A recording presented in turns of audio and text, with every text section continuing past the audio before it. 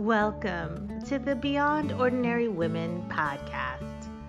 Every 2 weeks, we post podcast versions of one of our free training videos, or you can access our videos now at beyondordinarywomen.org. Enjoy the podcast.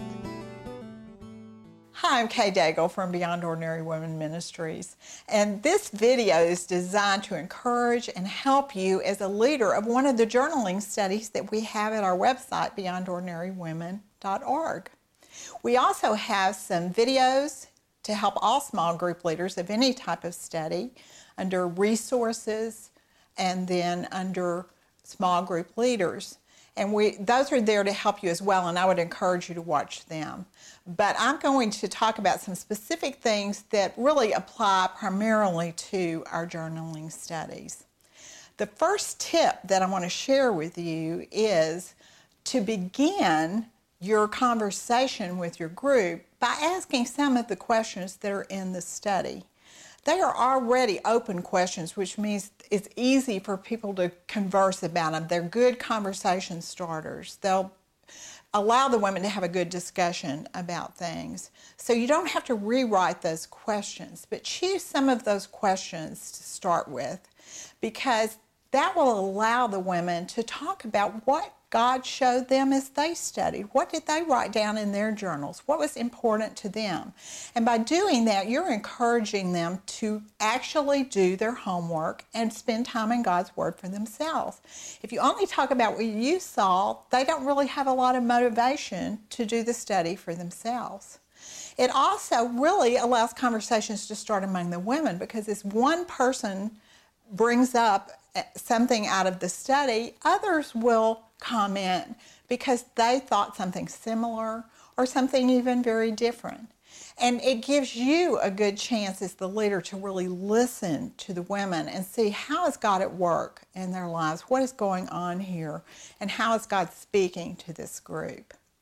Tip 2 would be that it is really helpful for you to come, though, with 1 or 2 insights or truths that you want to bring out of the lesson. You know your group. What do they need in their lives? What do they need to know about God? Or what do they need to apply that would be really helpful to them? Come with those in mind, but don't go to those until you let them talk for probably at least half the time that you have about what they've seen. Because what's going to happen is almost every insight or point that you would like to make, someone will bring up the topic. And you won't have to do it yourself. They will just see it arise in a natural way out of the conversation together. And that allows them to feel like they brought up something really important. And then when you hear them bring it up, naturally move into it with more questions, not answers, or not, this is what I saw, what did you think about it? But actually just ask a question to get them talking about it more. Now let me give you an example of how to do this. We have a lesson on Joseph in our Interrupted by God study.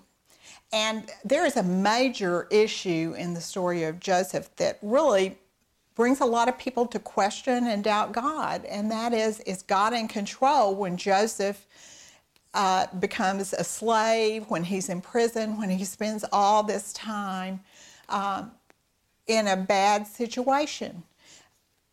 You need to bring that up. They need to discuss this. How does God's sovereignty, the fact that he controls all things, work in conjunction with man's responsibility?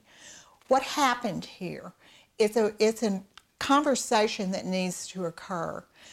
Bring it up. Ask him a question like, how did you feel about God's responsibility, God's sovereignty, God knowing all this was going to happen, and yet he wanted it to happen so that Joseph could deliver the people? And let them discuss it. It's okay if they need to work through it. That's one of those things that's a mystery in the Bible, and it's okay for everybody to have a little bit different understanding and converse about it, because they've got to talk through it to understand it. But you want to be sure that that topic's brought up. It's too big to just leave without discussion because the women don't bring it up. So bring it up yourself if you have to, but do it with a question, not, this is my insight about what happened in Joseph's life. And finally, just listen. Don't share your thoughts so much as let them share their thoughts, and then you comment afterwards.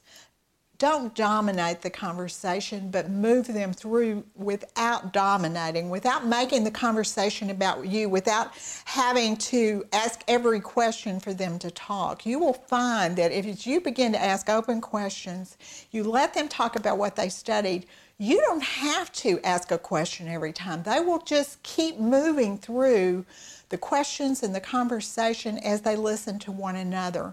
And it is the most wonderful thing to hear women do that in your group. And I know that that's what you would like to do. So let me just encourage you, you can do this.